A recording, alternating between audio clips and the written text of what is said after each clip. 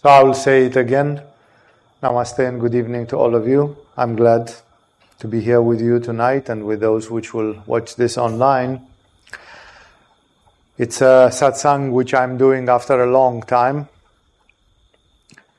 And since this satsang is the first which comes after the Shakti festival, with our meditations and worship over the manifestations of the goddess, a typical tantric event, I received a request from one of the students to explain a little bit more what is the attitude, like what are all these divine forms. Even today I'm speaking and the setting is still from the Shakti festival.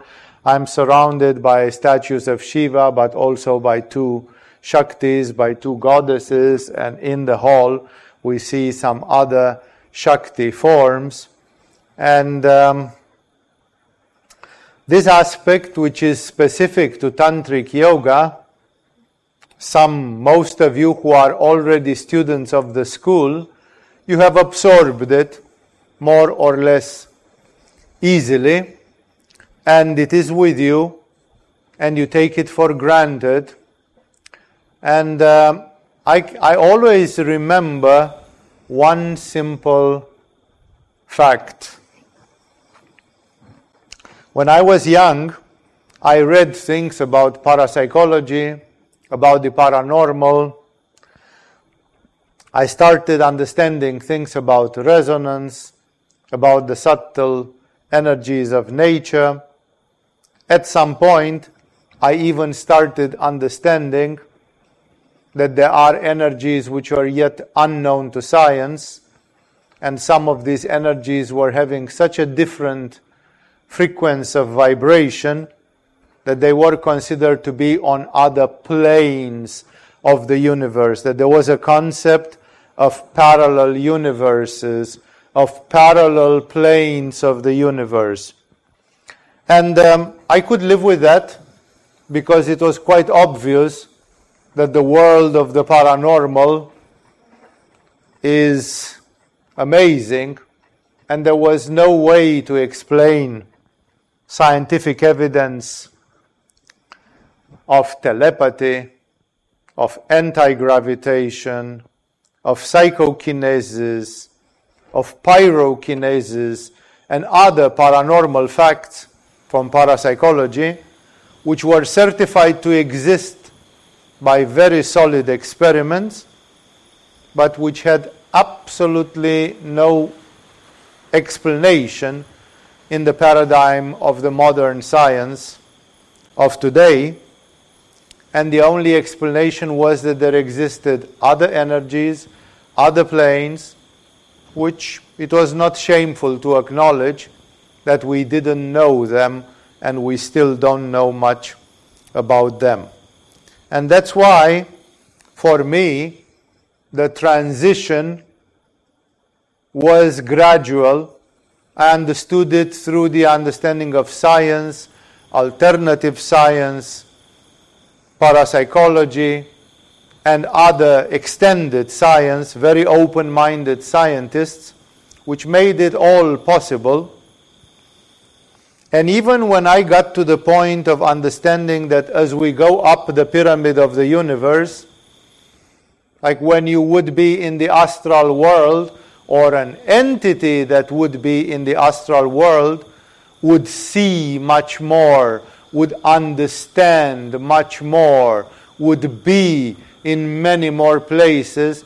But when you would go at the level of the causal world, the level of consciousness, the understanding, the control over the space and time, the understanding of what human life is, so small in the middle of all these gigantic referentials. So I started understanding slowly, that there were levels of consciousness which I could reach, levels of consciousness where one could be, which were way higher. It was easy to understand that a Shankara or a Milarepa, that a Brahmakrishna or a Jesus, that a Buddha or a Rumi, they were on an entirely different level of consciousness, and that those levels of consciousness were mansions in the universe, they were planes in the universe. And eventually, although I didn't start from that, definitely when I was 16 years old and I first encountered references to parapsychology, I didn't have a clue about that, and I didn't have any connection about that.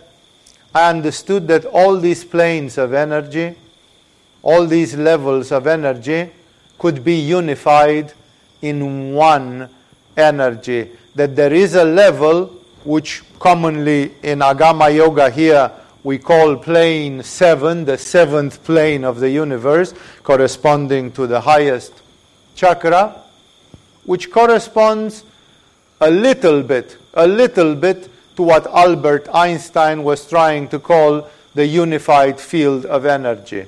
Today, when I think about the theories of Albert Einstein about the fact that there would exist a unified energy, I think he didn't see the full picture.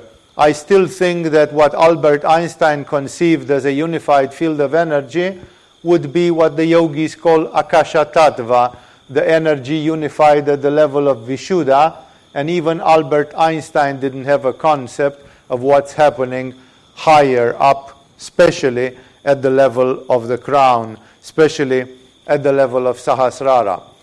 And I came to understand that at least theoretically it was possible. And therefore I was ready when my yoga teachers taught me about the existence of the universal mind, of a cosmic mind, of a macrocosmic mind.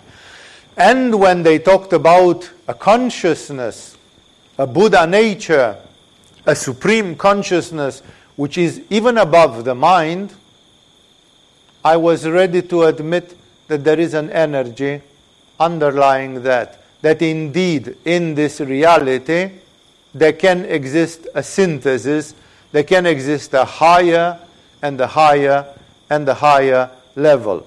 So I was ready when I read Patanjali and I heard about how yoga was talking about life and evolution and the universe.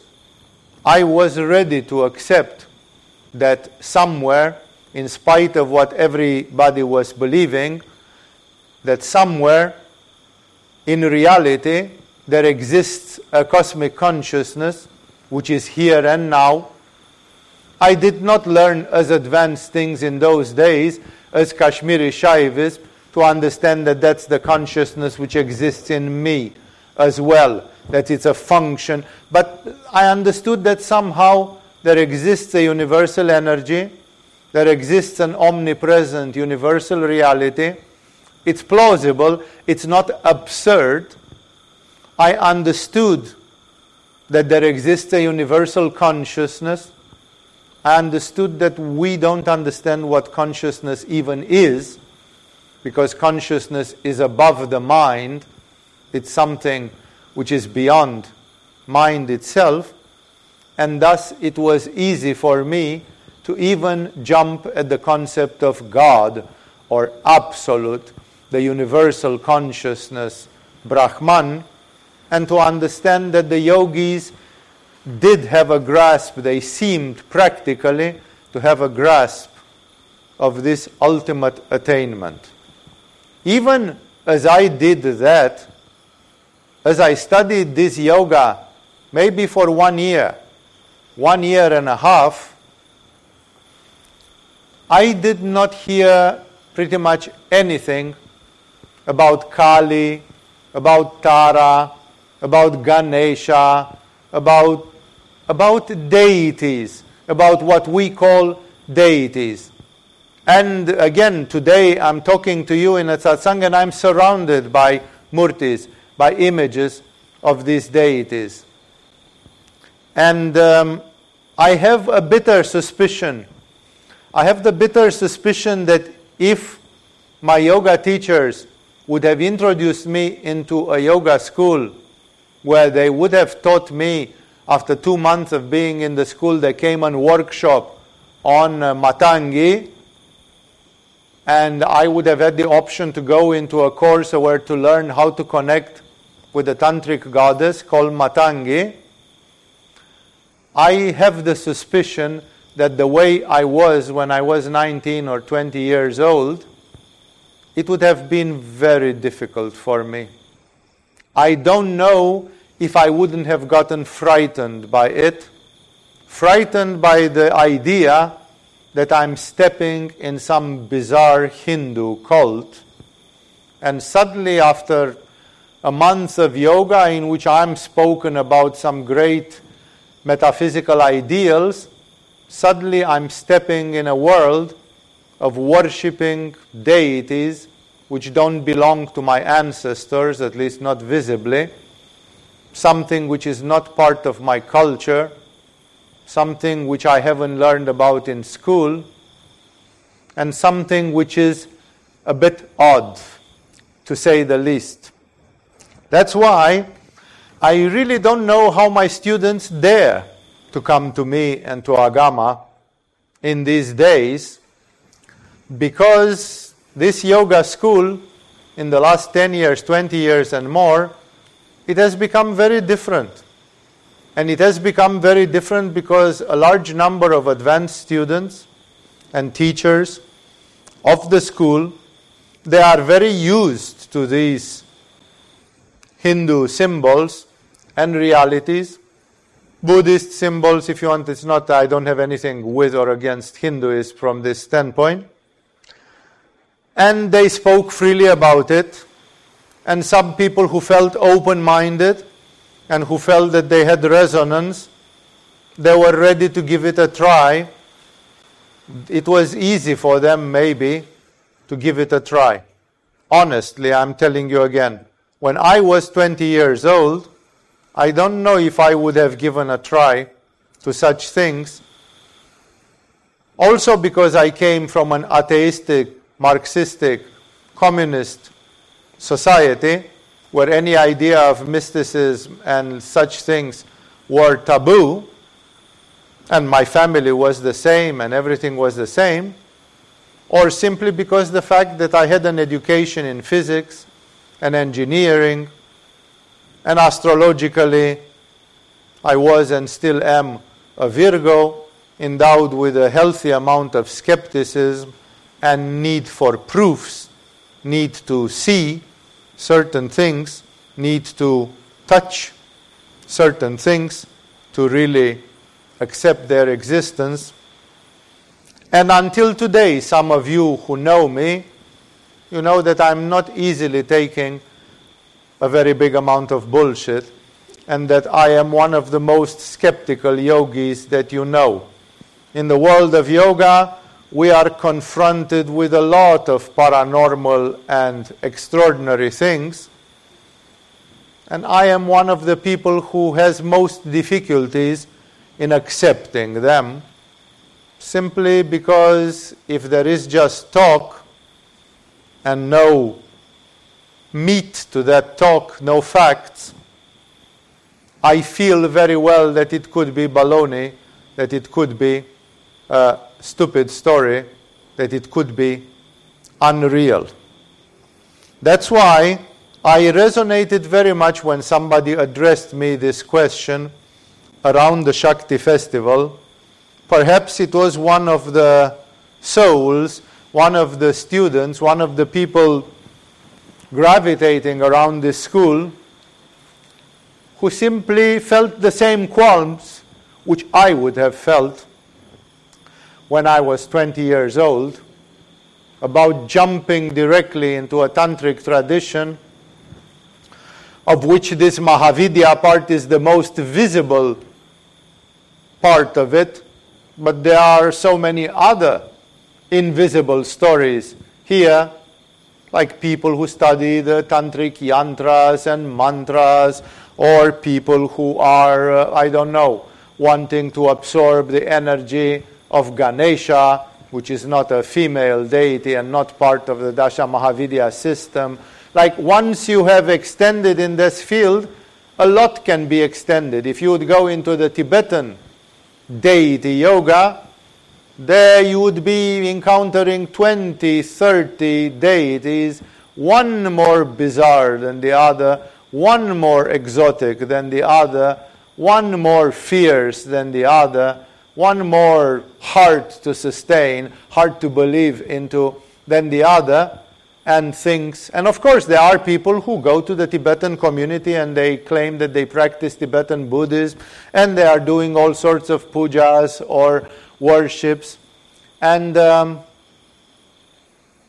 honestly, I cannot say what would have happened if when I was 20 years old I would have been offered directly this path. Like this, it took perhaps 2 years, 3 years of practicing yoga, feeling the energies, feeling the chakras, starting having spiritual openings and experiences, reading from the experience of great masters like Ramakrishna. And then slowly I started realizing that between me and God, there was a huge ladder, there was a huge staircase of planes of existence, forms of intelligence, levels of consciousness. And slowly I got used to it. Even for several years, these things were going slowly for me.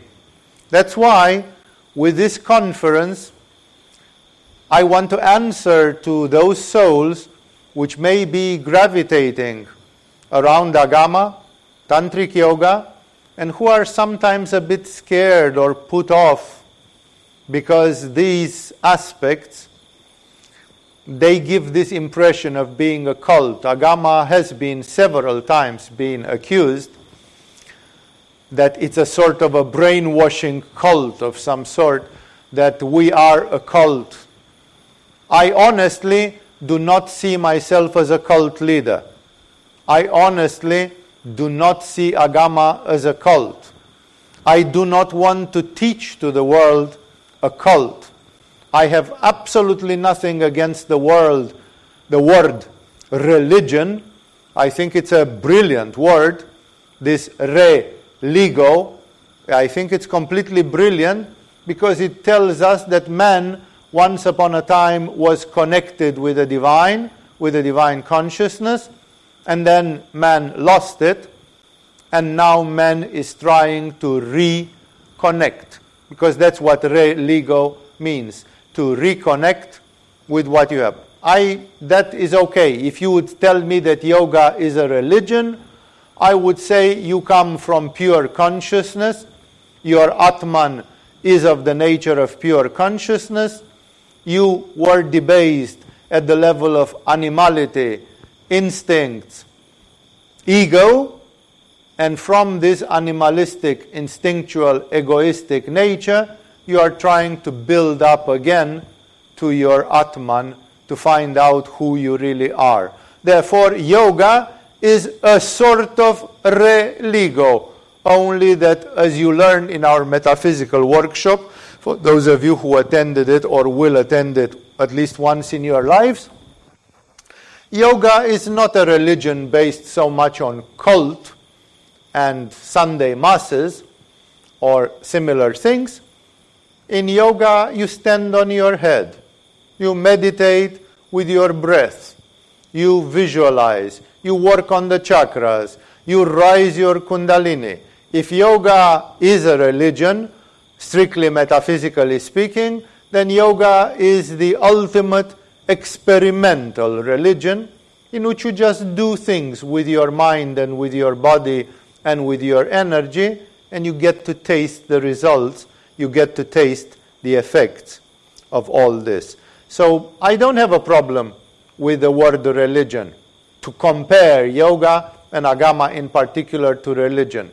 But when people feel that it's like a cult, the idea of a cult not only is that people are brainwashed and totally irrational, but it's also the idea that people believe in things which don't exist, in things which could never exist, in things which are absurd, sick, harmful, idiotic, and so on and so forth. So, from this standpoint, I understand the qualms of the people who today, perhaps not through my direct intention, when they come to take contact with yoga, they come to take contact with yoga in a different way than I did.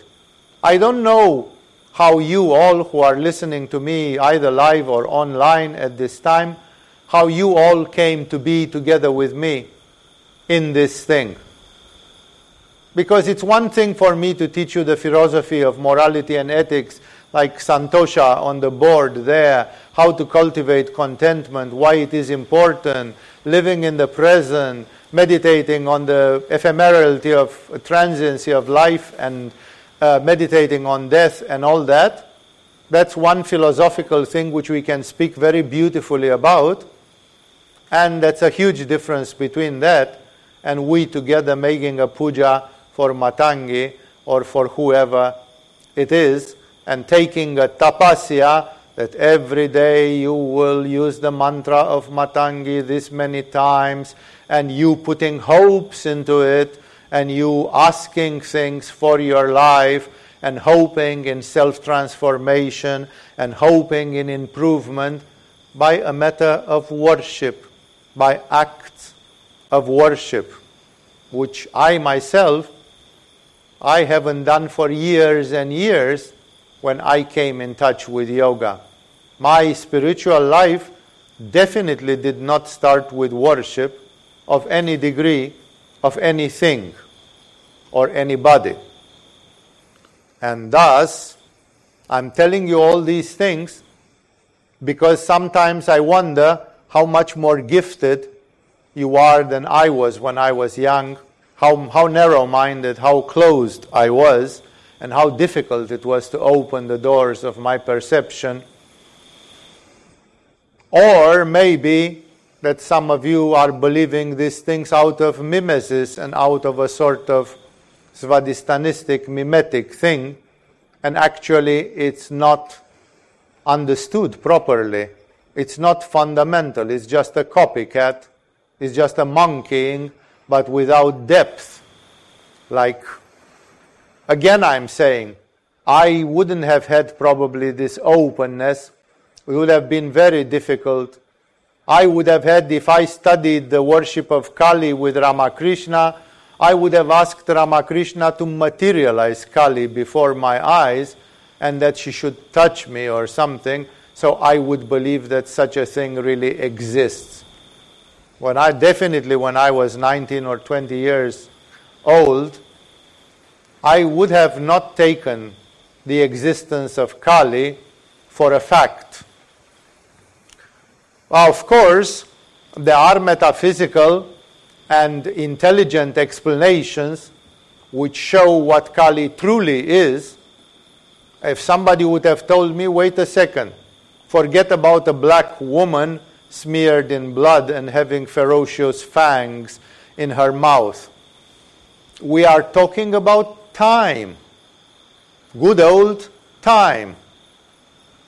That I could have accepted, that exactly as Albert Einstein meditated and visualized space and time for 10 years or more every day, and then he got to a vision of space and time which led him to the theory of relativity, I could accept that meditating on time, on space, on quantum mechanics, on quantic realities, quanta and other things there, that meditating on the fact that some quantum experiments unfold differently when they are witnessed and when they are not witnessed by a person, by a human being, and other, many, the undetermination principle of Heisenberg, and so many other things which exist in science, not to mention about the modern theories with multidimensional universes, holographic reality, string theories, and others.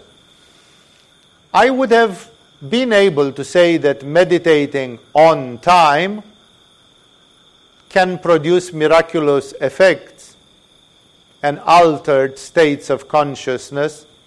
And if my teacher would have told me so, that it is a way of creating higher levels of consciousness, that I could have accepted. A sort of at least a semi-scientific theory about these things would have at least satisfied some of this skepticism or caution which I may have had in those days about such things. That's why when I got asked this question, when somebody sent this question, like, could you explain a little bit about all these Hindu deities that we encounter so much, I went back to ground zero, to the milestone of ground zero, and tried to see what people see in Agama, in yoga, in a tradition. When they look abruptly, they come to yoga for 2 days, and then they join us in a Shakti festival, where, I'm sorry to be French in my language, but we worship a big pussy, a big pink pussy in the middle of the room, It's like, for God's sake, it's like, talk about cultism, it's like, it's not only cultish, it's also a bit crazy and maybe even disgusting for some people, It's like, what the heck is happening? And this was the reason for which I thought that I would try once more. I have tried in various places, and one of the best places where you find such explanations in Agama is when you do our course of Introduction to the Mahavidya. This Mahavidya intro is a course where there is a gigantic lecture and more facts and more practical things precisely about this story with the goddesses of Tantra, the Tantric tradition, and the personification of this. But I tried to remember when was the first time in my youth that I had heard about these things. When was the first example? Because I read Swami Shivananda, I read commentaries or different things to the Yoga Sutra. I read perhaps paragraphs from the Gheranda Samhita or from the Hatha Yoga Pradipika, and I had not found things about the Tantric Yoga, the worship of deities. Somehow, miraculously, my path for a year or two went among these things, and I found, or I saw what I wanted to see. I found the facts which were justifying my path, which were explaining my path.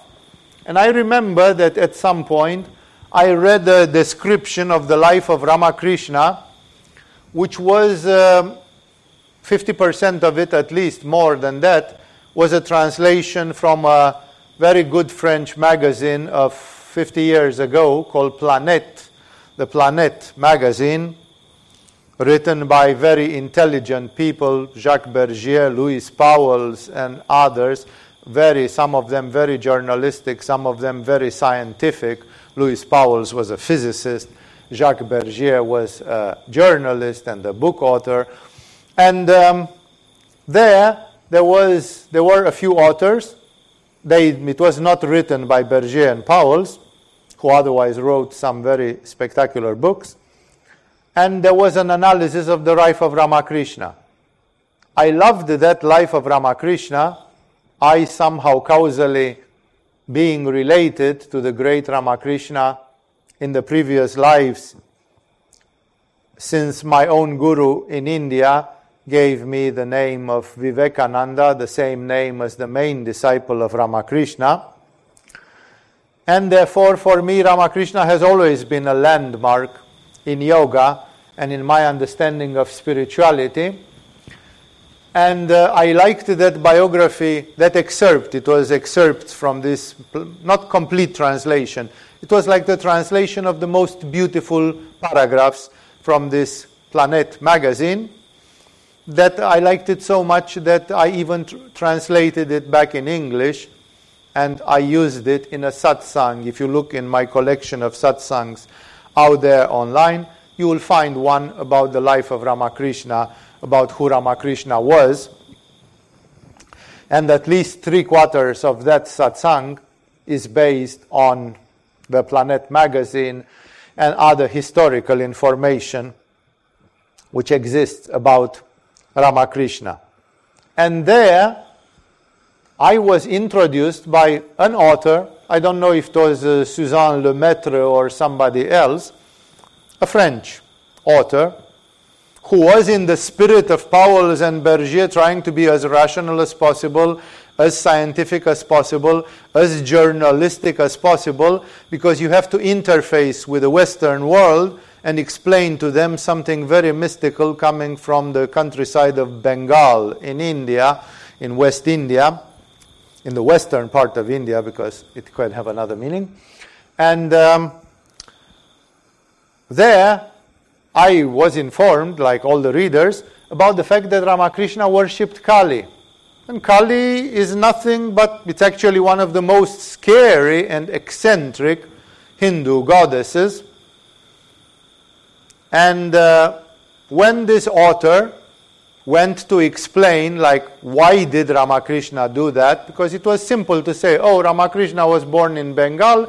The only spiritual thing that they knew to do in that place was to worship this black goddess, some sort of Hindu religious worship of a goddess.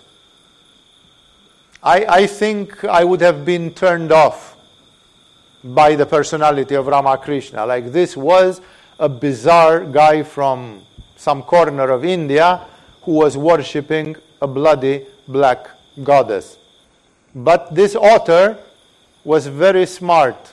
This author, he or she, I don't remember, they spent half of a page to try to explain, first of all, what was this story with deities in a very simplified way for the common reader.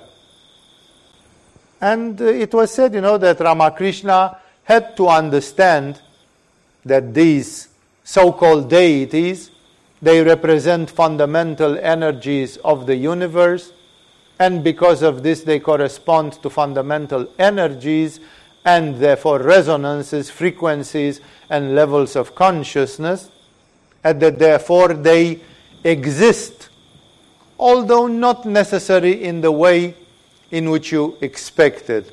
Approximately at the same time when I was learning these things, I was reading a bit of a fantastic novel, a suppressed spiritual novel in communist Romania, which was basically a novel of Svadistanistic fantasy, where a woman of great sensitivity was trying to present some spiritual issues, but in a very veiled way, more like a science fiction, more like science fiction and fantasy, because it was forbidden to publish direct spiritual subjects in a communist society. So this woman at some point in that book, which has exactly this title which you'll hear now, is telling the story of two medieval monks. I guess they were Latin monks, Catholic monks, and they took a vow with each other that the first of them who dies will make all the possible efforts to come in a dream soon after to the other one who is still alive, and to tell him, to describe to him even briefly, how is the other world? How is the world beyond death? And indeed, at some point one of them passed away. And not a couple of days passed, and the other one dreamed him. He came in a dream to the other. Okay, for me dreams at that time didn't mean much. There was a theory about the yoga of the dreams, but I had not practiced it and I didn't know. And therefore dreams were interpreted materialistically as just an activity of the brain during your sleep. And the other monk came to this guy in a dream he was shining in light, and he just told him 2 words, which are the title of the book itself. Just 2 words in Latin, because that was the religious language which they were speaking. Those 2 words were totaliter aliter, which means totally different. Aliter means otherwise. Like basically the idea is not the way you expect it will be. Not the way it has been written in the books. Like the descriptions can't even come close to what it is. Inexpressible. And that's why he simply came and told him, warned him by saying, totaliter aliter. Exactly in the same way, this author explained that, okay, we can describe space and time and other things like deities, and it is true, and it is totaliter aliter at the same time. It's not the way you think with the brain. It's another way. It has to be meditation. It has to be an altered state of spirit to understand those things.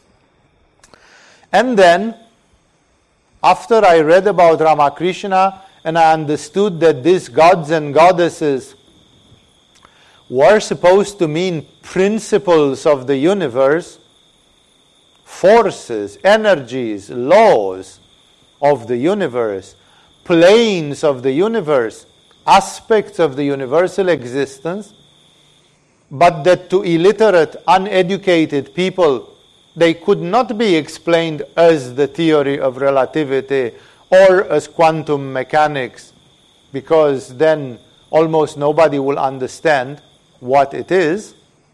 Then mysteriously, probably through the grace of Ramakrishna, through the grace of my guru in those days, my soul, my mind, my spirit, although skeptical and not being able to take nonsense, somehow felt a resonance of truth, somehow felt a resonance of reality in these things, and slowly, I started opening towards these realities.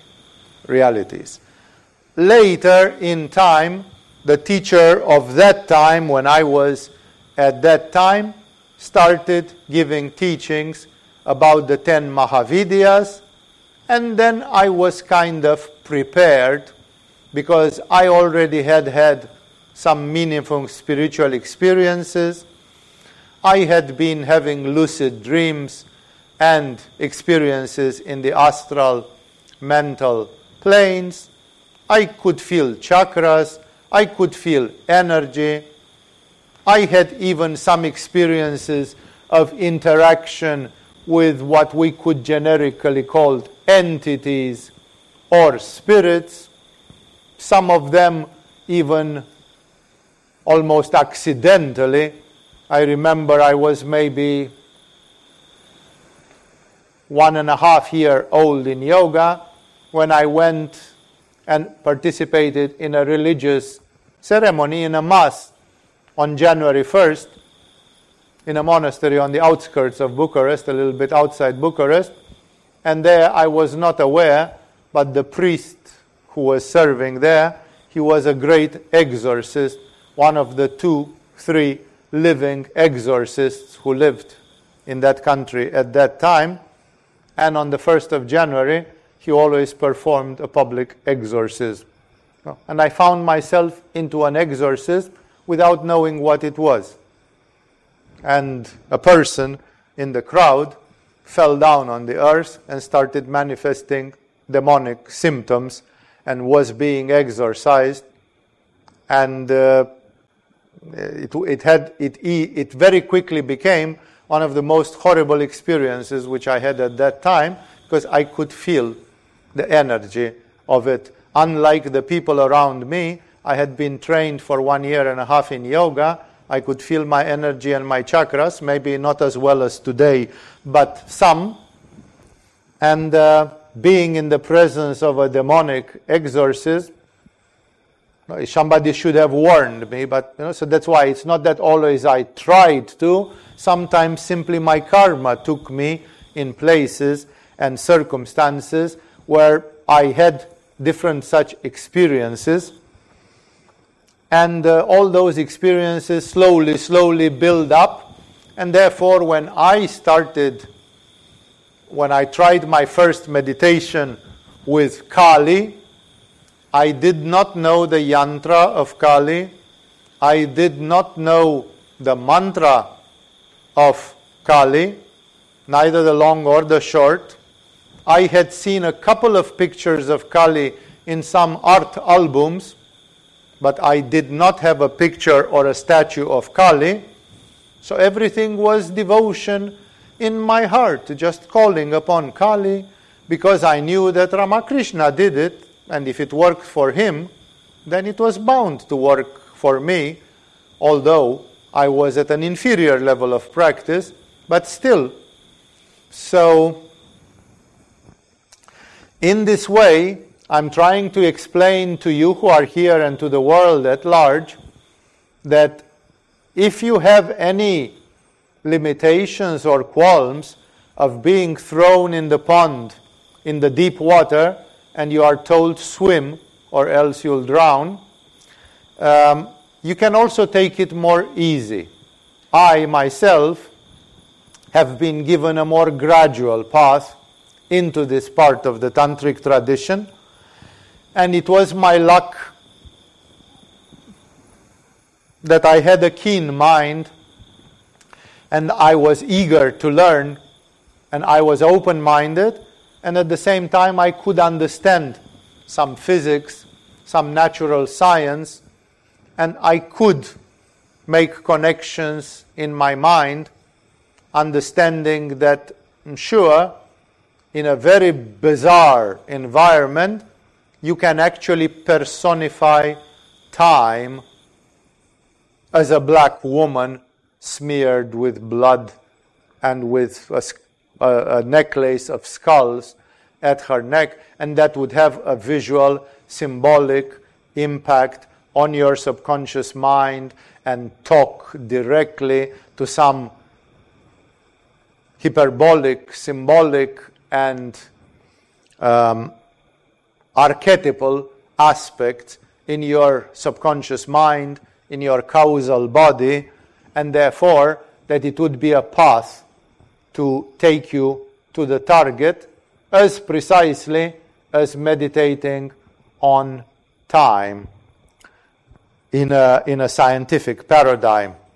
And perhaps, why not, faster. I don't know how many scientists would meditate on time for 12 years and they will get to states of savikalpa samadhi like Ramakrishna did. Ramakrishna, by meditating and worshipping Kali for 12 years, he reached to the last level of savikalpa samadhi. From there was just one step for him to go to nirvikalpa samadhi. I don't know how many scientists meditated on time for 12 years and then they got to advanced stages of savikalpa samadhi. Therefore, either Ramakrishna was particularly fanatic and particularly intense, or his method might prove itself to be even better than some scientific jnana, some scientific forms of meditation.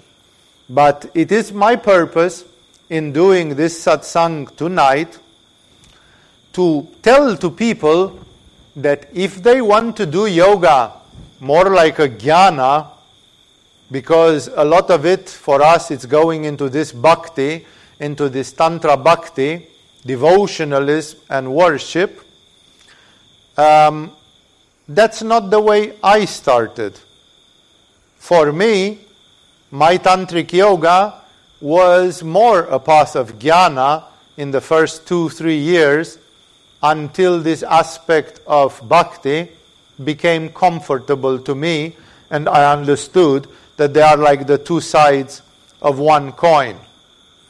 I constantly see in my life people who come to the teachings of Tantra, and sometimes they feel awkward about it simply because they are rational minds of people who are scientifically oriented, and for them this shock of crossing into a devotional mentality is difficult because there is no interface. That's why I want to tell to everybody who is coming to a Shakti festival and then says, what the heck, I thought yoga was something else. And indeed, classical yoga and Hatha yoga and Kundalini and Laya yoga and even most aspects from Raja yoga, they are something else.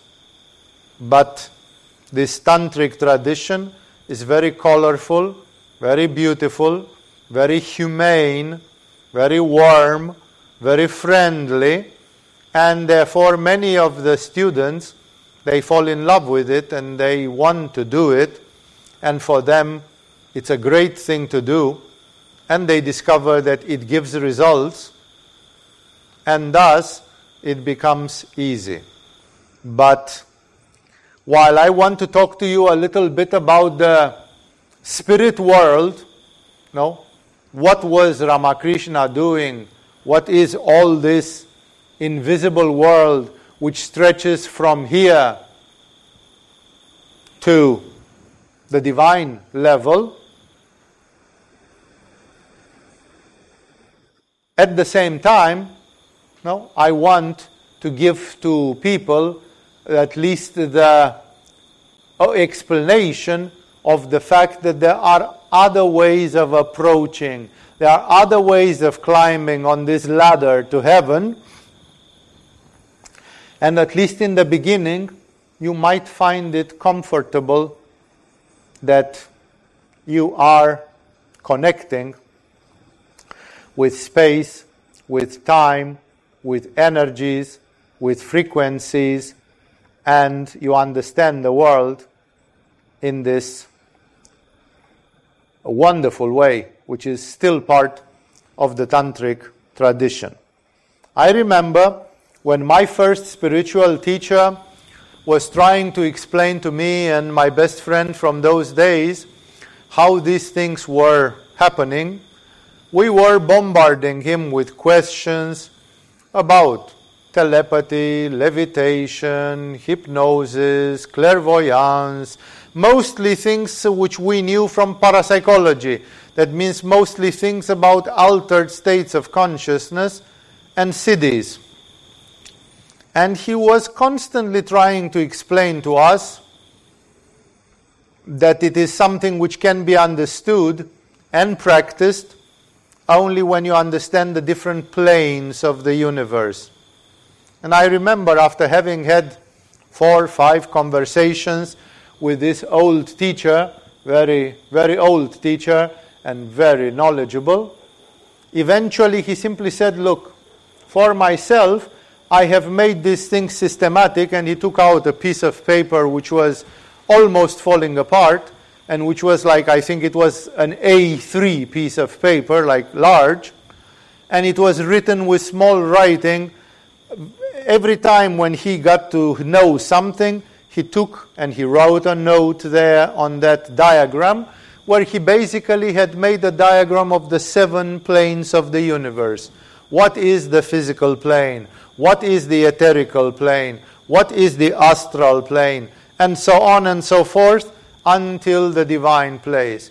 He tried to gather all the names. He found out that in the Buddhist tradition, the causal plane was not called causal plane. It was called the nirvanic plane. Because already there, being Ananda Maya Kosha, the states of Ananda start. And because the states of Ananda start, it's already there are states of Samadhi, and therefore they can be considered stages of Nirvana. And that's why the Buddhist masters had called it the Nirvanic world or the Nirvanic plane. And that above it, there was the Maha-Nirvanic plane, which today in yoga we call Buddhi or whatever. And that above that, the divine plane was called the Paramaha Nirvanic plane, because they did not want to use a Hindu name. I'm just giving you bits and pieces in which I'm telling you that that was the first, or one of the first, massive eye-openers to understand that life and consciousness in this universe exists on so many planes, and to understand why we human beings are so blind and so skeptical, and we see so little, because although we have an astral body, we don't really use our astral body much, or in a very passive and blind way, because everybody has emotions. Most people cannot even control their emotions, and the way the emotions come to us is that the emotions make us the prisoner of our emotions, and they turn us into slaves and into weaklings. And therefore, what's the use that I have an astral body if I cannot see the astral universe and be in the astral universe and go wherever I want and explore and control the energies of it and derive something practical from that? So my first eye-opener was, or at least one of the first, was definitely this, that existence is layered on those many layers of the universe, and that on those layers of the universe there exists life, and that life is not physical life, and that was, it took a leap of faith and a leap of understanding to understand that there can be life without a physical body, that without my body there is a life, which of course immediately takes us to the conclusion that even I myself, when I will stop having a physical body like everybody else does, I still will have a life, and I still will have a consciousness, which is the beginning of the understanding of evolution, reincarnation, and 100 other things which are included in that concept. So, again, I cannot say that when I was 17 years old or when I was 19 years old or something, I believed these things. But I believed that they were possible, and I believed that somebody thought they were so and had written it on paper. And therefore I knew that it could have been up to me to see it, to feel it, to experience it, or to demonstrate that it was not so, to demonstrate that it was a superstition and that it was not the truth, that it was not right. Therefore, I had all these things in my mind, at least with the title that there was a working hypothesis. There was a scientific hypothesis. Mystical people, metaphysicians, yogis, seers, and others, they had seen the universe and the reality as a multi-layered structure, and in that multi-layered structure there was life. There was life in the physical world, there was life in the etheric world, and life in the etheric world didn't sound fun at all. It didn't sound enticing. Life in the etheric world being the life of ghosts and the life of energy leeches, bloodsuckers who suck your energy, and incubi and succubi and God knows what other things, entities which were supposed in Christian medieval times to suck one's sexual energy, and 1,000 other things. The etheric world didn't seem anything enticing, and I was also aware that with the etheric world you interact partly and only out of ignorance. Exactly as with viruses. It's not compulsory to interact with viruses. If in the last 2 years or 3 years you lived alone on a mountain in the Himalaya and you have never seen one single human being for the last 2 years, how would you have gotten in contact with COVID or any other of these viruses which are supposed to circulate through the world? No. Exactly as you can avoid physical contact with viruses or other things, exactly in the same way it is possible to avoid etheric contact with different forms of life if you are not doing certain things, if you are not going into certain places. And therefore, why am I telling you this? Because when we get to the level of the cosmic powers, like Kali, how would you stay out of contact with Kali? It's not possible, because Kali is omnipresent and has the size of the universe.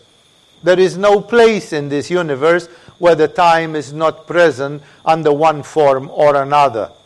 And therefore, you cannot stay away from us. The higher you go, the more ethereal the things become, and there you realize that you are in a world of mingling, of merging, of blending, that we can never be separate.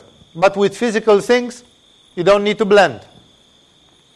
With etheric things, it's a bit more difficult to not blend, but it's still possible. When it comes to astral things, their life is much more free, and any astral entity can come and visit you and whatever. So you would isolate yourself from astral life only if you'd build astral protection, if you would be like some Tibetan lamas who walled themselves into a room and lived in states of high clairvoyance and doing dark room retreats for years and years and so on. And then they were not isolated. They were taking contact with Shambhala. They were taking contact with the Dhyani Buddhas and others. But at least you can say that they were not nagged by astral contacts. We, on the planet Earth, living in contact with humanity, we have lots of astral contacts. Members of our family, lovers, friends, people with whom we interacted emotionally. Sometimes we just connect with the collective subconscious mind, and from there we get a lot of emotions and astral shit and things. You can see how the trends are running. You know, somebody says, I don't know, glory to Ukraine and we hate Russia. And even in Eurovision, they give the great prize to a stupid melody from Ukraine just because it's from Ukraine. You know, it's just a wave of sympathy, a wave of emotions, which people that have apparently nothing to do with it. How did the judges from a music contest, how did they get influenced by a war which was happening 2,000 kilometers away from their door, from their house? No, that's the astral world, because in the astral world now, since the pandemic and since this war in Ukraine and with so many other things, there are so many astral influences which knock on the aura of each and every one of us, because we are part of it. We are in a pool of the astral energies of billions of humans and animals who live on this planet. And we interact with them.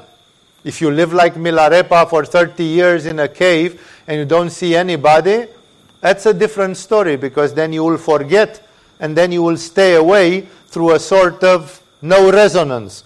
You will simply not resonate with the world. At the time of Milarepa, the world could have been going, not in the Third World War, in the Fourth World War, and still Milarepa wouldn't have found out that the world had disappeared, that people had nuked each other's out or exterminated. No, because he was living, he didn't care. He didn't interact with the world except in a very symbolic and mental way. And thus, we interact astrally, especially those of us who share emotions with the world and who rub shoulders with the world, those of us who live in the world. We have to take care of our astral bodies. And then at the level of the mind, We have trends and mega trends, and people think in certain ways. And you wonder, how could people think so differently 100 years ago, 200 years ago? If you would go in Japan in the 16th century, you would be like thrown on another planet, which would probably feel frightening for you and unacceptable. No? How could people be so different just a few thousand kilometers and 400 years away from now? This is already the mental body. It's a totally different. No, how did the Mayans or the Incas rip people's hearts from their chest and give them to the sun god so that the sun will not destroy the world? It's like... And they did that with tens of thousands of human hearts per year. Like, are you kidding me? No, it's like, what sort of mind do you have to have? What is your daily work? What do you do when you go to make caca in the toilet? Or behind your house, wherever you're making it, Like, everything has to be upside down. Everything has to be totaliter aliter, Everything has to be like, what kind of worlds are those? Therefore, at the level of the mind, the things are so powerful that we are even overwhelmed without knowing we are part of a stream. How were the yogis thinking at the time of the Mahabharata? How were the yogis thinking at the time of Patanjali? How were the yogis thinking at the time of Shankara, or later at the time of Abhinavagupta? No, even there we can see major changes in the way it was distributed. So we are merging. There are etheric entities. We mingle with them or we don't mingle with them, depending on how careful we are. There are astral entities. It's very difficult to avoid mingling with them, and you have to keep a very clear mental hygiene, a very clear emotional hygiene, or to go and live in strict isolation to be able to avoid those. Now, people said, maybe I can get in touch with the Dakini. No? Sure, if you live like the Tibetans, yes. For the Tibetans, but they were alone most of the time. They lived in the middle of nature. They had a certain kind of diet. And the list could continue. They didn't have a sexual life, most of these Tibetan yogis or monks. And thus, even the fact that there exist astral entities is very difficult to avoid. That's why the astral entities have been used a lot in shamanism, in animism, in the roots of religion, at the roots of the human religion. Most of the shamanic and animic things is contact with astral entities. The shamanisms which have purported to go really high, they sometimes manage to reach mental spirits, spirits from the mental world, such as, for example, the totems. The totemic spirits, like the great buffalo, the great eagle, the great bear, the great jaguar, or something, to reach high spirits, collective spirits of the animals, which have already a certain level of abstractness. They are not just astral, they are a little bit in the mental, because they are very powerful spirits that rule over millions and millions of members of that species, like all the bears on the earth, or all the eagles on the earth, or all those. And the shamans developed a magic, a way of interacting with these spirits of nature, spirits of the forest, spirits of the trees, spirits of the animals, spirits of rain and phenomena, as well as totemic spirits. And this is the first level of religion. And then we go to the level of the mysteries, like the Greek mysteries. A little bit of the things meant in some Taoistic environments, and a little bit of the things which are present in the Shinto religion of Japan. Things which go to the deities. Like the Greeks considered that most of the nations around them were barbarians. The word barbarian is a stupid word in Greek because it comes from the fact that some of those Middle Eastern languages, when they heard to them, they sounded like bar, bar, bar, bar, bar, bar, bar, bar, bar, bar. And that's why they were called barbars. Barbars, which means people who didn't speak a civilized language like Greek. And they were speaking some guttural Middle Eastern languages. And those people, the Greeks considered themselves superior because they were not worshipping nymphs and dryads and mermaids and satyrs, and that was the old anemic religion. But they had gone out of the worship of spirits of nature to the devas. The devas were the deities, and the devas were already related to planets.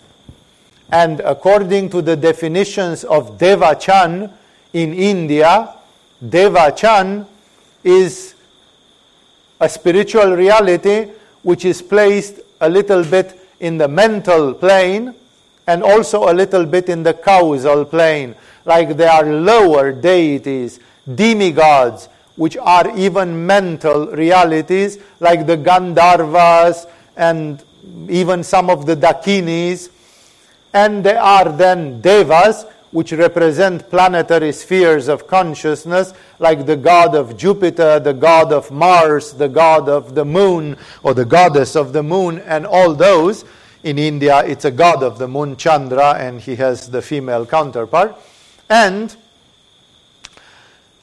those deities are higher. If you worship deities, it's not shamanism or animism.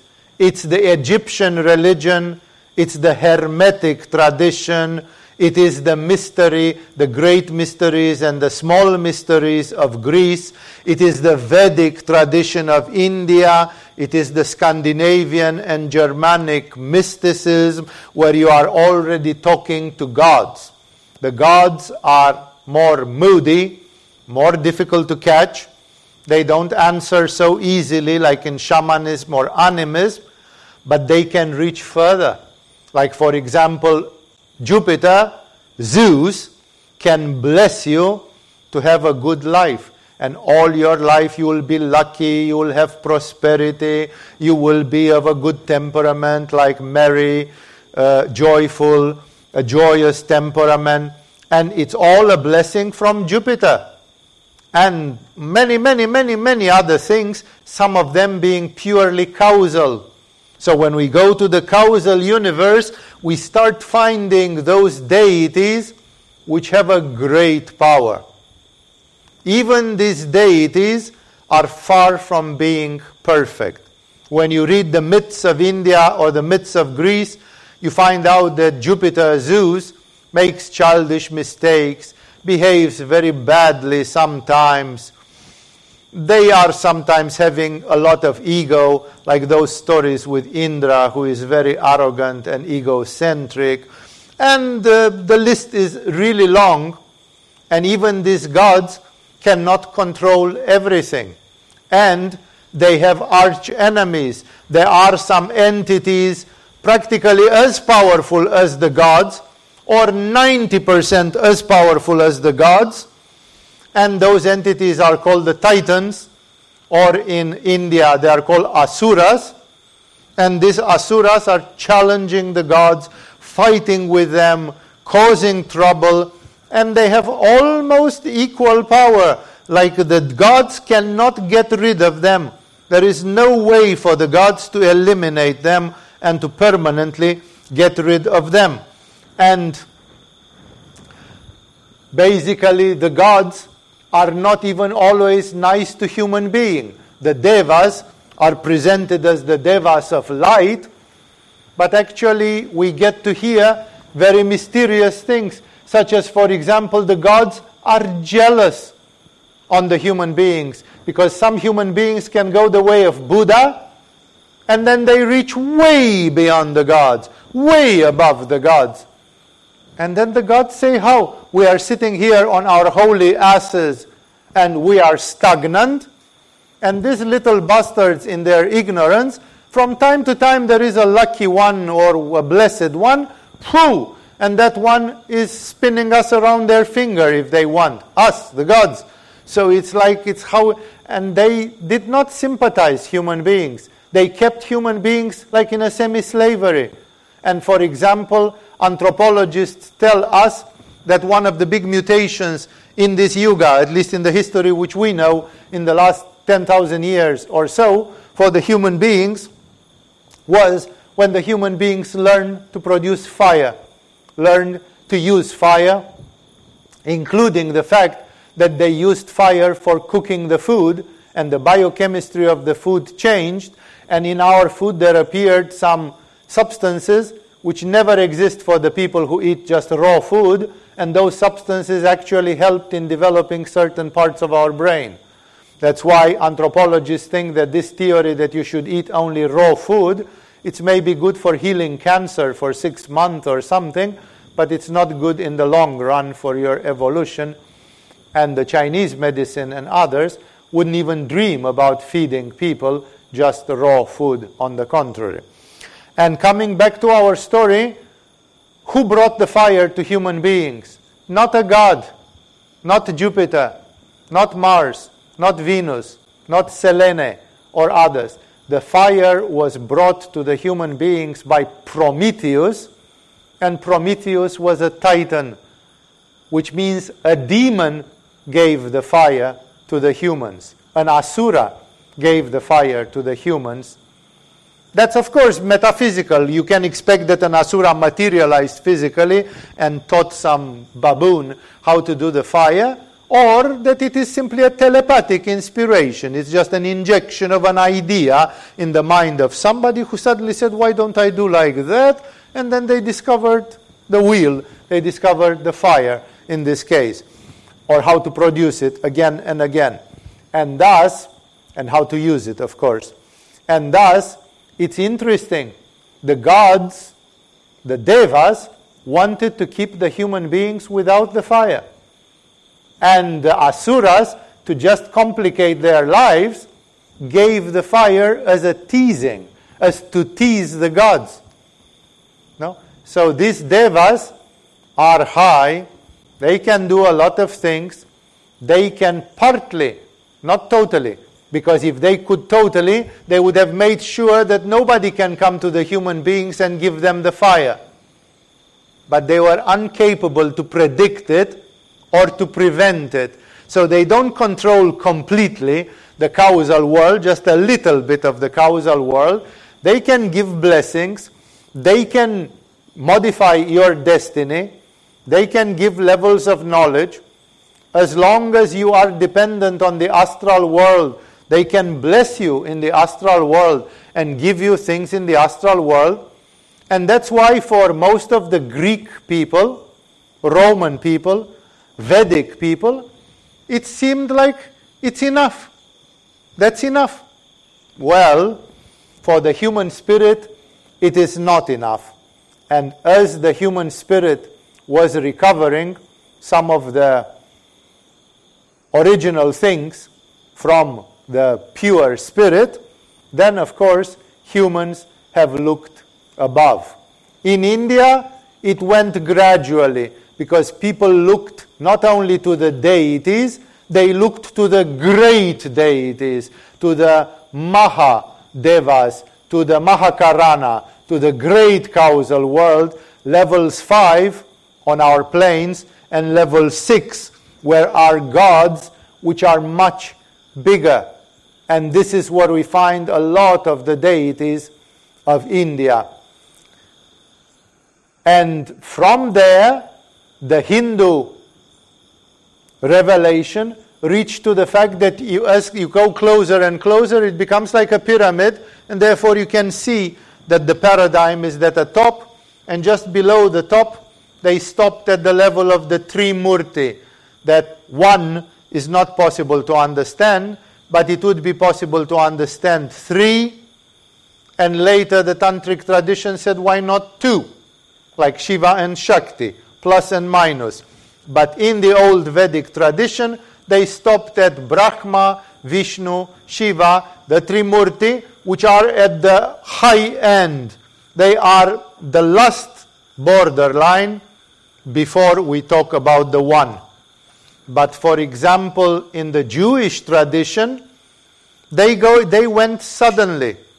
Some of the Jewish prophets of the old days, they were living in this world of the Phoenicians, of the other nations from the Near East and Middle East, combined with the Egyptian mysticism, which was a mysticism of Isis and Osiris and Anubis and Nuit and all sorts of other deities. And the same things was for the Babylonians and for the, again I said, Phoenicians and other nations in those parts of the world who are still worshipping deities, higher or lower, not as high as the Trimurti, so the middle level ones, some of them even lower in shamanism, in animism. And then some brilliant prophets from the Jewish tradition, they went directly, like Abraham and others, they went directly to monotheism. They even skipped the Trimurti. And there was, like when Abraham talked to the angels of God, which were the Holy Trinity, the Father, the Son, and the Holy Spirit, it was the Ein Sof Aur, or whatever you pronounce it in Hebrew, the infinite light. Those three angels were the Trinitary nature of God. When Abraham spoke, he received the visit of those three angels. And then two of them, if you remember your Bible, went to Sodom and Gomorrah and all that. And therefore there was a concept somewhere in the Jewish mysticism that there are some capital aspects, some cardinal aspects of God. But they didn't stop. They went directly to the one. Why not notice that on top of everything, even that Trimurti, they must be aggregated together somehow, and the Trimurti from India, in the end it must be one single thing. That was a huge revolution. Your mind must be blessed and super blessed to see that. Try to think that Vedic rishis and seers and others, they had not seen it in their lifetime. Maybe they realized it after death in the astral body or in the subtle planes, but they had not seen it. They were unable to write about it. Socrates and Pythagoras, they were not seeing it. They lived in a world in which spirituality was the big mysteries and the smaller mysteries. It was a world of the gods, Egyptian, Greek, Middle Eastern. There was a whole plethora of them. And that's why when we jumped to monotheism, that was a revolution at the level of the mental body and a revolution at the level of the causal body, to be able to conceive not only of gods which are higher than the normal gods, like Jupiter and Mars are small babies compared to Brahma, Vishnu, or to other, even to the forms of Shakti, Kali, Tara, and all those, because those are placed at a much higher level of the universe. But then, even higher than that, there is God as oneness. And then, of course, India somehow caught onto that and developed it beautifully in the two extremes. A God which does not talk to you because he is void, and he is called Shunya, Shunyata, Nirvana, Nirvikalpa, Samadhi, Brahman, Purusha, or, like the Tantric tradition managed, a God which is alive because it's connected still with manifested forms of Shakti, and that God is the God of Tantra. In the beginning, Brahma, Vishnu, Shiva with their consorts, and in the monistic Tantra, then it became Bhairava together with his Bhairavi, or Adi Shakti, which has her 10 forms.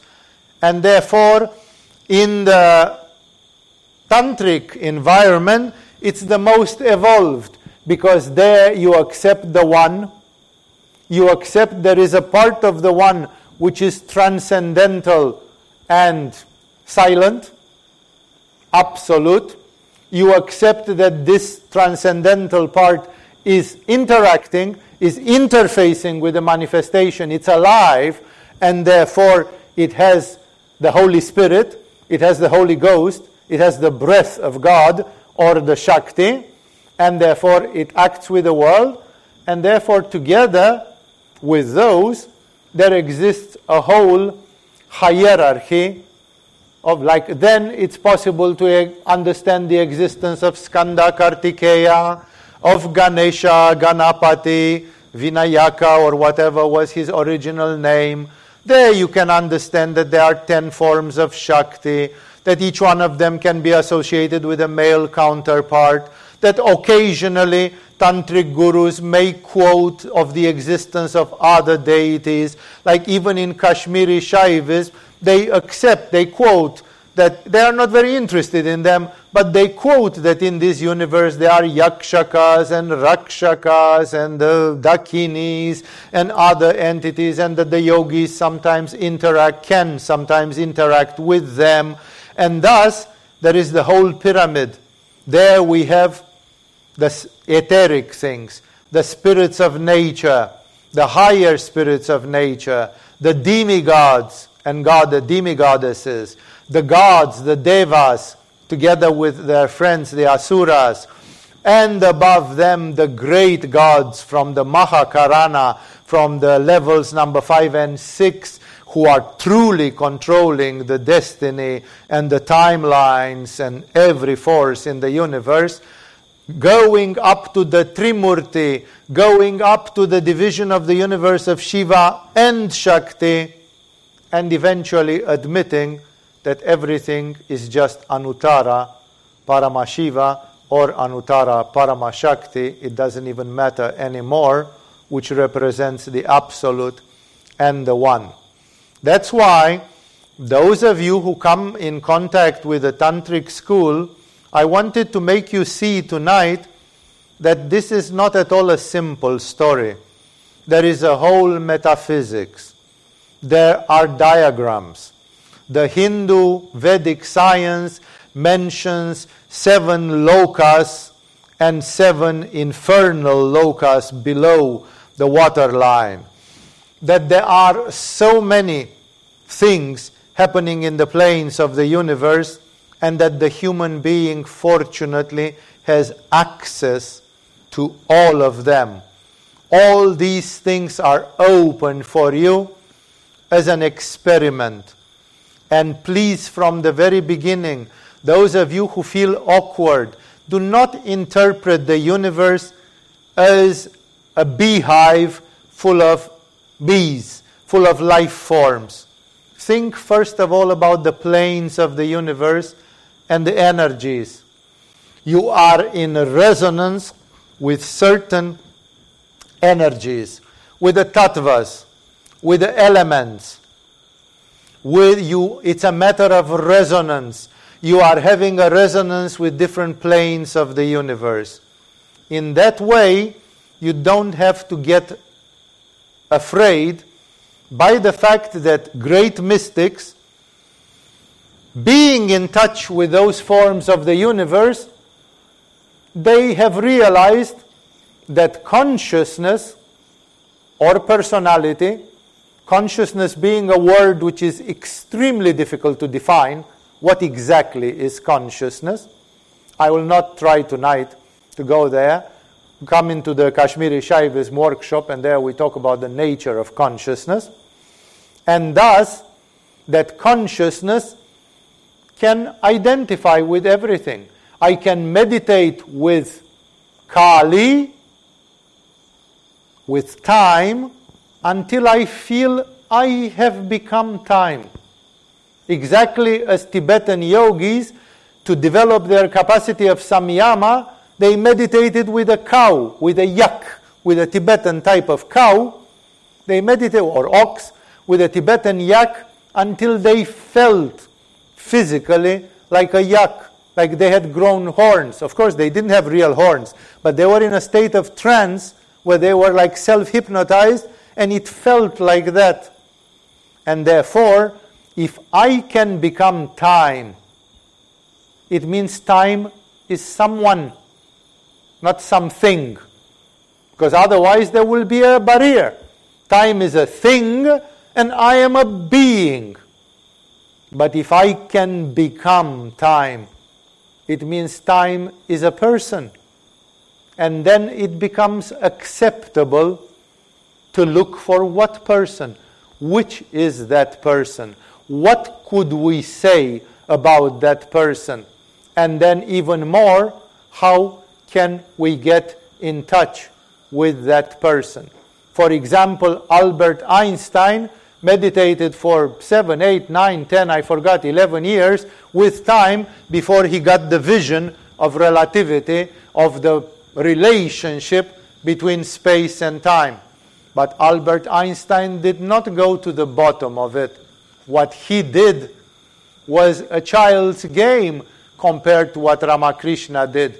That's why when Ramakrishna reached Kali, he got not only consistently altered states of consciousness. You can say that the theory of relativity of Albert Einstein is coming from an altered state of consciousness, or is an altered state of consciousness. But in the case of Ramakrishna, he got clairvoyance, he got siddhis, he started touching people and healing them of different terrible diseases, like he healed lepers and other things, which was considered impossible. Like he performed small miracles when he was there, So Ramakrishna, if Albert Einstein would have meditated with time for another 3 years, maybe that door would have been open for him, and Albert Einstein would have become a prophet, a saint, a magician,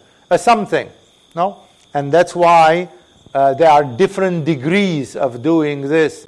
The science of the mantras, the science of the yantras, the science of worship and puja, the science of magic and offerings, which are developed in Tantra and in the Hindu tradition, they are amazing breakthroughs of how the human beings can collaborate a little bit with these invisible levels of the universe. And there are Babas in India who would do a fire ceremony in which they will call a Bhuta, the Bhutas being etheric entities, not even astral, like real, low, ghostly-like entities. And there are fire ceremonies which can be done for Kali, for Tara, for Bhairava, for Lord Vishnu, for others and others.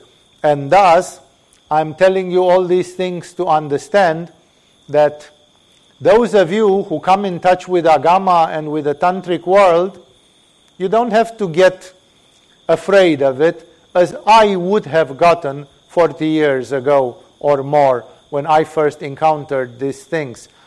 You have to take it gradually and enlarge your understanding in a rational, mathematical, scientific way, understanding everything through the prism of energies and resonance and transfer of energy and focusing of energy and the 5 actions of energy and all those things, because those are the things which fit to any mentality.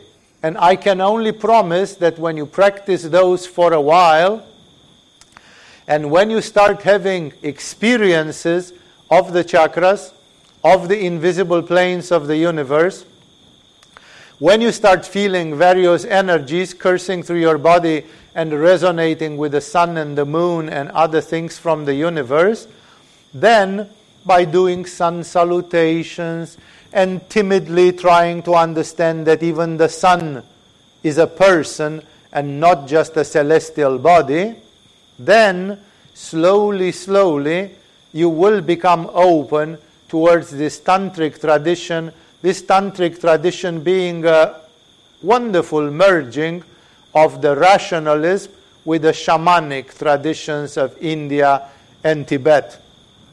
There is a lot of shamanism into it, but there is no need to be afraid of it. The amazing thing is that this shamanism of Tibetan Tantric Yoga and of Indian Tantric Yoga is a shamanism which goes all the way to Abhinavagupta and all the way to Kashmiri Shaivism and all the way to the cosmic consciousness of Bhairava or God. And thus, it's a wonderful adaptation there of the shamanic tradition, because otherwise in Agama, we are not practicing, let's say, normal shamanism, common shamanism, only the divine brands of it, which are part of this. That's why I hope that a lecture like this will at least encourage you to ask questions, to search for tutoring, to go into personal contact, and not to get spooked by the world of Tantra, Indian or Tibetan, because this world of Tantra is highly symbolic, it is metaphysical, it has meanings, and it can be approached completely rationally and scientifically, just searching for the resonance, for the effects. Like if you want to say, I do something with the energy of fire, will it produce heat in my body? Will it subjectively produce heat in my astral body? Etc. Yes, it will.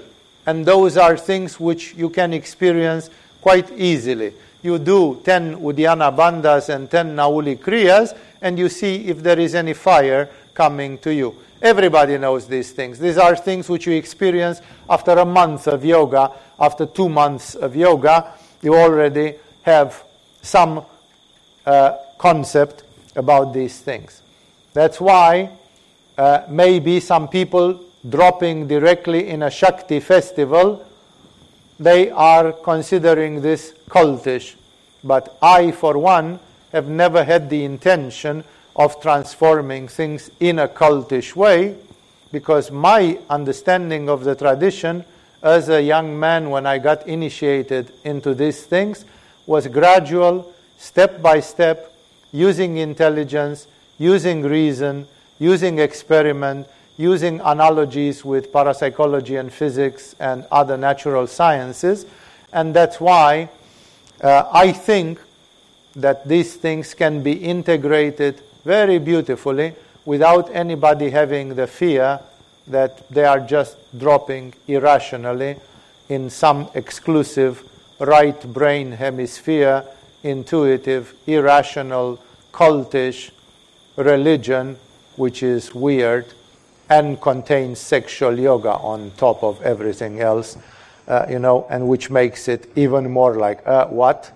So, this being said, this was what I felt like answering to this question tonight, of giving you an explanation of the different classes of spirits which exist on the different planes of the universe, and assuring you that these are part of the universal life, and that some of these you will never encounter, some of them are not important, some of them are not relevant, and some forms of consciousness in this universe are simply inevitable because we live in them, we are bathed in these realities. The 10 Mahavidyas are dancing in every cell of your body. We all are put together by the 10 fundamental energies of the universe, and therefore some of these things you will be able to see inside you, and if you feel that you can use them, that you wish to use them, understand them, to climb on them like on a ladder to heaven, then that is what this shamanic tantric yoga is. It's a method for your evolution, for your understanding. I think it is enough for tonight. Thank you all for joining. I hope that especially those of you who didn't have a great experience with the Deity yoga, as the Tibetans call it, can approach it in a more relaxed way. I hope that people who want to come to Agama, they will listen one day to this satsang on the net, and they will get a bit more openness to what's happening in this universe. And for the rest, everything is the tradition, the teachings, and your personal experience. Once more, thank you all for joining. See you in the future activities here in Agama Yoga.